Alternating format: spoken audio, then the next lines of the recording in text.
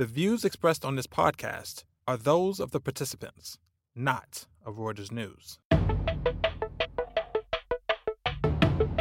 Welcome to the Views Room, a weekly podcast brought to you by Reuters Breaking Views. I'm Rob Cox, the editor of Breaking Views, coming to you from Zurich, Switzerland. Okay, you've all had enough of the U.S. election over the past 2 weeks, so I'm delighted to bring you two different stories for this week's edition. First, we travel to Hong Kong, where Robin Mak and Yawen Chen walk us through the decision by Chinese antitrust authorities to unveil draft rules singling out internet platforms for potential monopolistic behavior. It's the latest slap to China's big tech companies, led by Alibaba and Tencent, after securities authorities dinged Ant, the financial services company affiliated with Alibaba and its founder Jack Ma, and derailed its planned IPO a couple of weeks ago.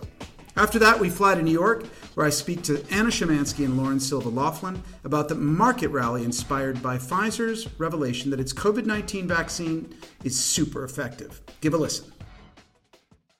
Okay, so this week we had the global backlash against technology giants clearly reached across the Pacific to China. Robin, Mak, you're there in Hong Kong. You've been writing about this for us. Pretty interesting what we're seeing. There's a few things, but let's start with what the antitrust watchdogs unveiled. These draft rules that singled out internet platforms for potential monopolistic behavior. Tell us a little bit about how we should read this. Yeah, so I mean, it's really interesting because this is one of the first times that sort of antitrust regulators in China are targeting directly internet companies like Alibaba, Tencent. So the draft rules are actually quite far-reaching. So it covers everything from unfair use of subsidies to even how these companies are using customer data. So it does have far-reaching consequences for many of these platforms. So Alibaba, for example, is, they've been able to sort of skirt a lot of the, labels of being a monopolist or being dominant in their markets, but it's getting much harder for them to do so now, especially with these new rules coming on. Yeah, I mean, you think about this is echoing a lot of what we saw, or there's a lot of discussion about in the United States, particularly with Facebook, Alphabet, and others. This one it says it's a 22-page draft, which is open to public feedback until the end of the month. Now, to explain, maybe Yawen, let me bring you into this. I mean, you recently moved to Hong Kong, from Beijing, where you got probably a much closer personal view of how the government operates. Is that public feedback in the People's Republic? How does that actually work in something like this? It's relatively common, but I think the consultation period for this one is pretty short. Just looking at the past track record, I think last time they've had such a short consultation period was when they rushed to roll out the foreign investment law. So it really shows resolve, in terms of they really want this to roll out quickly and pass it. I think there was a very consolidated effort in terms of pushing to regulate those internet platforms, quote unquote, better. And Robin, what is it? What could they do? What remediations or remedies could they propose? I mean, I think of the U.S. version, it's on one extreme, it's break Facebook up, WhatsApp, Instagram, things, or divest YouTube for Alphabet, or what actually is what could happen to Alibaba, say, or Tencent, who I'd imagine are the big targets here? I mean, I think this is such uncharted territory. I think this is, one of the biggest questions that everyone is quite worried about. So in the past, China has sort of relied on fines, but just even the thought of regulators coming in and trying to break up Alibaba, for example, was pretty much unthinkable just a week ago. Companies have pretty much thrived, largely unchecked in their respective domains. So e-commerce for Alibaba, video games for Tencent. But, increasingly, they've sort of been just expanding really quickly into other areas now. So it could be fines, it could be asset divestitures, it could be spinoffs. I think the regulators have pretty broad range of options to use. Yeah. I mean, it could be just to keep them from getting any more dominant in certain things, right? I mean, one of the things that I'm always amazed at. Yeah, I'm always amazed at how you see all these internet companies or, startups not just in China, but particularly those that work in Greater China.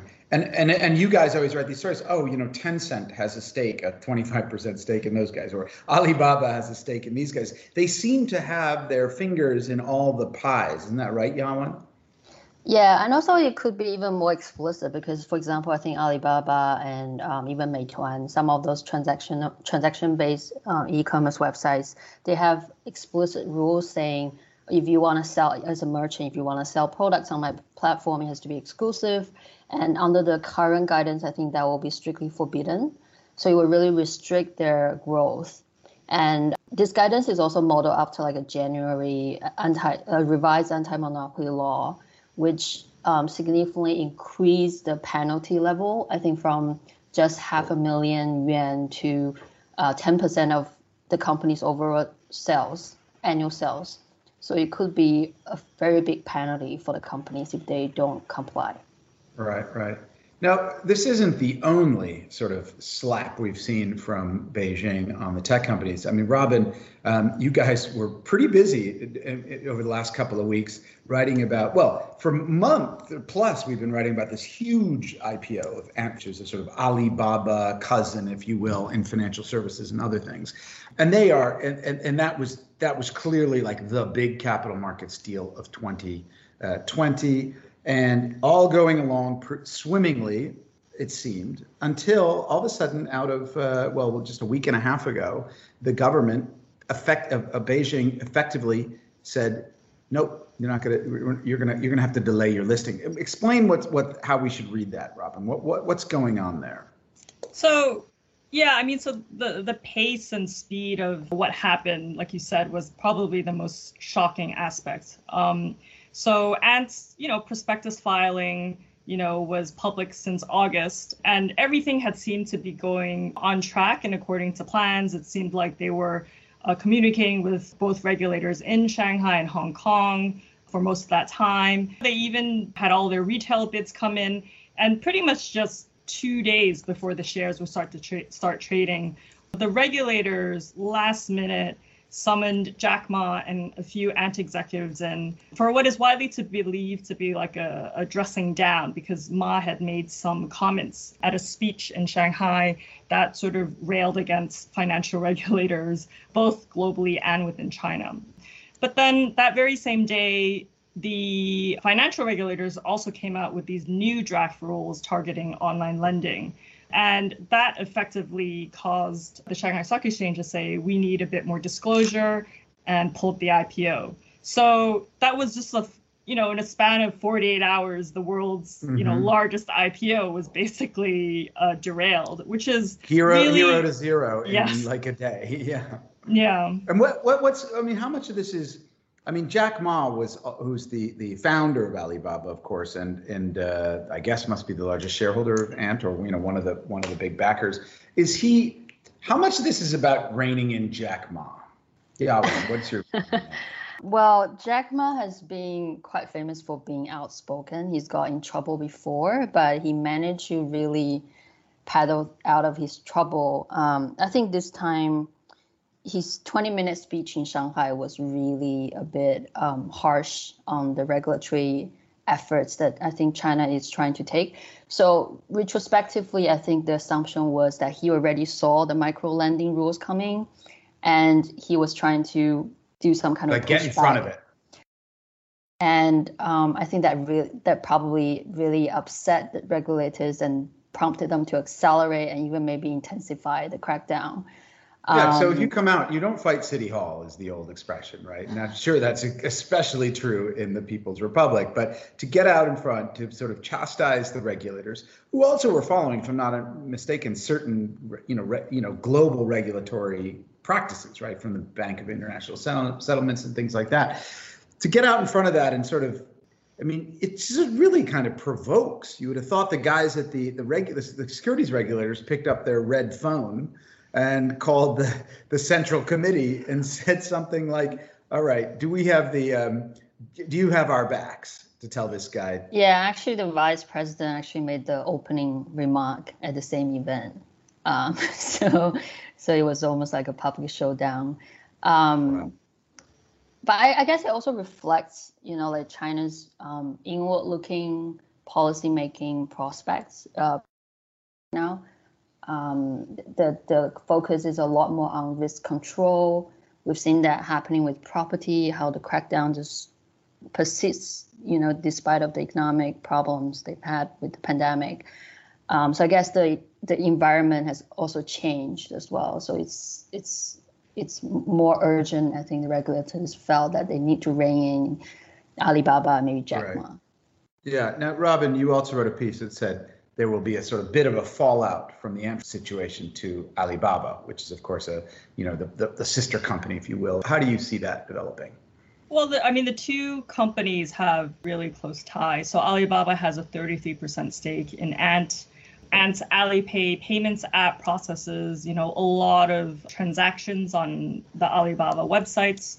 And also it's all part of the whole digital ecosystem where Ants, for example, have access to a lot of spending habits that they can use to score credit and design a lot of credit products around it. A lot of shoppers on Alibaba would also use quite a lot of Ant's credit products like virtual credit cards and unsecured consumer credit and whatnot. So the two companies are tied really closely together. So what happens to Ant, it will affect Alibaba, not just from a valuation perspective, but also from their main e-commerce business.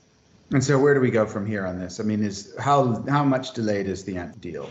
They've returned most of the funds, or they're starting to, or in the process of anyways. So it could be months. And I don't think the delay is the biggest issue. I think the issue is whether or not Ant will have to restructure its business and whether or not the value, which was supposed to be over $300 billion, would fall. Right. Yeah. Right. All right. Well, guys, keep up the great coverage on this, and thank you for popping in. Yawen, this is your first time on the Views Room, so thanks for joining us. And really Robin, glad to thank hear. you. Yeah. All right. Have a good rest of the week, guys. Bye. Thanks, Rob. This week, equity markets went completely mad as soon as Pfizer and its partner in creating a vaccine for COVID-19 came out and said they were close to fruition. They had like a 90-something% success rate. Everyone went crazy. Anna Szymanski, you there in Brooklyn, have written about this. I mean, what's your take? Like, what the market seemed to have just done a complete flip, didn't it? A little bit. We definitely saw some rotation from the work from home or the digital names, especially things like Zoom or Peloton that had just had these enormous stock market booms over the period of the quarantine. And then we saw this shift into assets like airlines, hotels, cruises that obviously had been hit massively during the pandemic. So to me, that part of it, makes a lot of logical sense that, if we expected that we may have a vaccine with, 55% effectiveness and we may not have it for a longer period of time, if all of a sudden we see, okay, it looks like we're going to be getting back to normal a little bit faster, then it makes perfect sense that investors would start to make that shift. Right. So they took money out of the things like the big company, Amazon, all these guys who have been huge beneficiaries of everybody working from home or locked up or, not shopping, not going out. And then you saw the money go into like cruise ships and airlines and that kind of thing. But I mean, where does this fit with, this is the equity market theme. What about like in fixed income? Was there a sort of change in the debt markets that reflect that as a result of this whole concept? So you saw the U.S. 10-year increase fairly significantly as investors, potentially start to think that there's going to be more growth, that they can go into slightly riskier assets, also potentially thoughts about inflation. So what we also saw in the debt market, so that was interesting, was that we saw some improvement in high yield debt, which you might not expect in that same environment. But again, because as you had yields increasing, but because there was this expectation that investors could take on a little bit more risk, you did see those assets doing well. Right. And then Lauren, I mean, let me bring you in here. You've been looking at this question of what it means for corporate finance. And we saw a rush of companies earlier in the week go out and try to refinance themselves. A lot of these kinds of names. I mean, I think American Airlines, a company you know well, went out and raised some money. What was this like? Were they like aware, ready for this to happen? It was sort of like on the shelf that they would raise capital as soon as there was the rush from the work from home market, or was it? I mean, how did they move so quickly on the dime? Yes, they really are. They're sort of waiting for these moments for the equity market to pop. And we've seen it over the last 8 months or so. Anytime we get like a little bit of news about a vaccine and the market goes up, and then they'll issue equity. And of course, we had this big moment, that they had the opportunity to do it. So you've seen American Airlines, which is in a horrible place right now financially. Its valuation really can't even support the amount of debt that it has on its balance sheet. And it's going out and raising equity. And so it makes a lot of sense for the companies to take that opportunity. The question is, the path of the disease and what happens over the next 18 months, whether people not really get back to reality, if they're taking flights and other things, whether their own corporate valuations can support anything for the equity holders. Right. I mean, you saw, so American Airlines is one. You had Lufthansa, the German airline, also raised money. The U.S. listed cruise operator Carnival also raised money. These were the ones you looked at and you were like, oh my God, what's going to happen to these businesses if this thing goes on and on? Do you think this is like a value trap? Is that what you're saying? It can be. So if you look at the way recovery rates have been going for bankrupt companies, it seems like even the most subordinated debt holders are getting very little to nothing, which suggests that the equity holders of these companies may get nothing if they go bankrupt too. I mean, if you think about some companies like Boeing, for example, it's also been doing really poorly throughout the pandemic, but there's an argument for when things turn back around, the value of the company is going to increase significantly because they'll have a backlog of orders that they'll have to fill, and there'll be a massive demand once airlines return. The question for airlines is whether their own business has fundamentally changed as a result of the pandemic. And, in listening to the CEOs talk about it, even they're unsure, how is travel going to return? And is business travel going to return? They don't really know. And so, there's two questions here. One is whether the businesses come back at all in the next 18 months. And two, when they do come back, is it going to look like it did before the pandemic? And that's a huge risk. It could very well be a value trap for investors. I was talking to the CEO of a very large a listed hotel company. And, their perspective is that 20 to 30% of let's say that 20 to 30% of business travel is gone for good. And so if you're highly sensitive to that kind of that market, which may be certain hotel companies or certain sectors of the airline industry, then you just have to figure out what the world, that's a permanent shift. Anna, what's your sense? Do you think that there's the market, the investors are getting a little ahead of themselves and thinking that all of a sudden, no, well, work from home's over because everyone in a year is going to have a vaccine, and at least in most Western countries, everything goes back to normal or not? Well, I don't really necessarily think that's what the market's saying right now, though, because if you look at some of those work from home stocks, they're still up massively on the year. They just came down a little bit. Same with a number of the leisure names. It's not like they made back all of their losses. They just improved a little bit. And I think that that's rational. Now, if you saw some complete flip that expected that we would go back to a pre-COVID world, then that would be a different story. But we're not really seeing that yet. Yeah. And I mean, let's think, what do you think about the political ramifications of it? Where does that all come into this? I mean, there is, so we're looking at the market. The market's taking this sort of, like the market does. It says, oh, less work from home, more mobility equals good for X, Y, and Z companies equals bad for other companies. But I mean, isn't there a whole sense of the political dynamic that comes into this? And not to mention the fact that it's not like everyone's going to be vaccinated in a couple of weeks. No, there is still a tremendous amount of uncertainty. I mean, this vaccine is one that needs to be stored, at incredibly low temperatures. We don't, yet know how quickly we're going to be able to distribute this. So I do think that there may be a little bit of over-optimism because of that. And then, as you say, we are in a fairly uncertain political environment right now after the U.S. election. And I do think if we do expect that now, okay, maybe we will get a vaccine. Then the next question still becomes stimulus. That factors into how markets work as well. And that is where I think there is just a tremendous amount of uncertainty, because we don't know what's going to happen in the Georgia Senate race. And then even if you do get a divided government, we don't know exactly what that means in terms of stimulus. And I think that once investors really start to price in the vaccine, then that still becomes the next move. Because even though we might not need as much stimulus, if we have a vaccine sooner, we still will need some. Yeah, and we don't really know whether that's coming. It's basically an idea to bridge us until you get to a point where a large enough segment of the population, or say the segment of the population that would be most vulnerable, healthcare workers or that kind of thing. One other thing I should probably mention is also that in many countries, including the US, we are having COVID infection rates going back to what we saw this spring. And that is not going to, unfortunately, probably go away. Even, we may get a vaccine next year, but we still have to get through this period, which could be very, very challenging. Well, it's happening here. I'm in Switzerland, and the infection rate is higher than it was during the peak, and that's the case in parts of France, Italy, and you're seeing lockdown 2.0. So, right.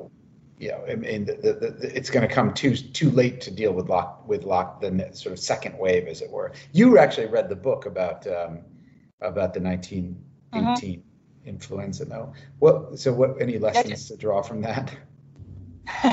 Well, I mean, that influenza, the second wave was incredibly deadly, but that was also because the virus kind of mutated, and it was a very, very different thing. And also the influenza pandemic was different because it killed young people, it killed young adults. Like that was really, and so that had probably an even, larger impact kind of moving forward. Not to say that it's not horrible when it's killing older people, but that really did affect how people had to deal with it. But at the same time, while you did have some forms of quarantine, you didn't have what we've seen this time around. You didn't have any type of, nationwide, everyone being forced to stay at home, although you did certainly have people wearing kind of masks that they created, or people were just terrified, so they were trying to stay away from other people.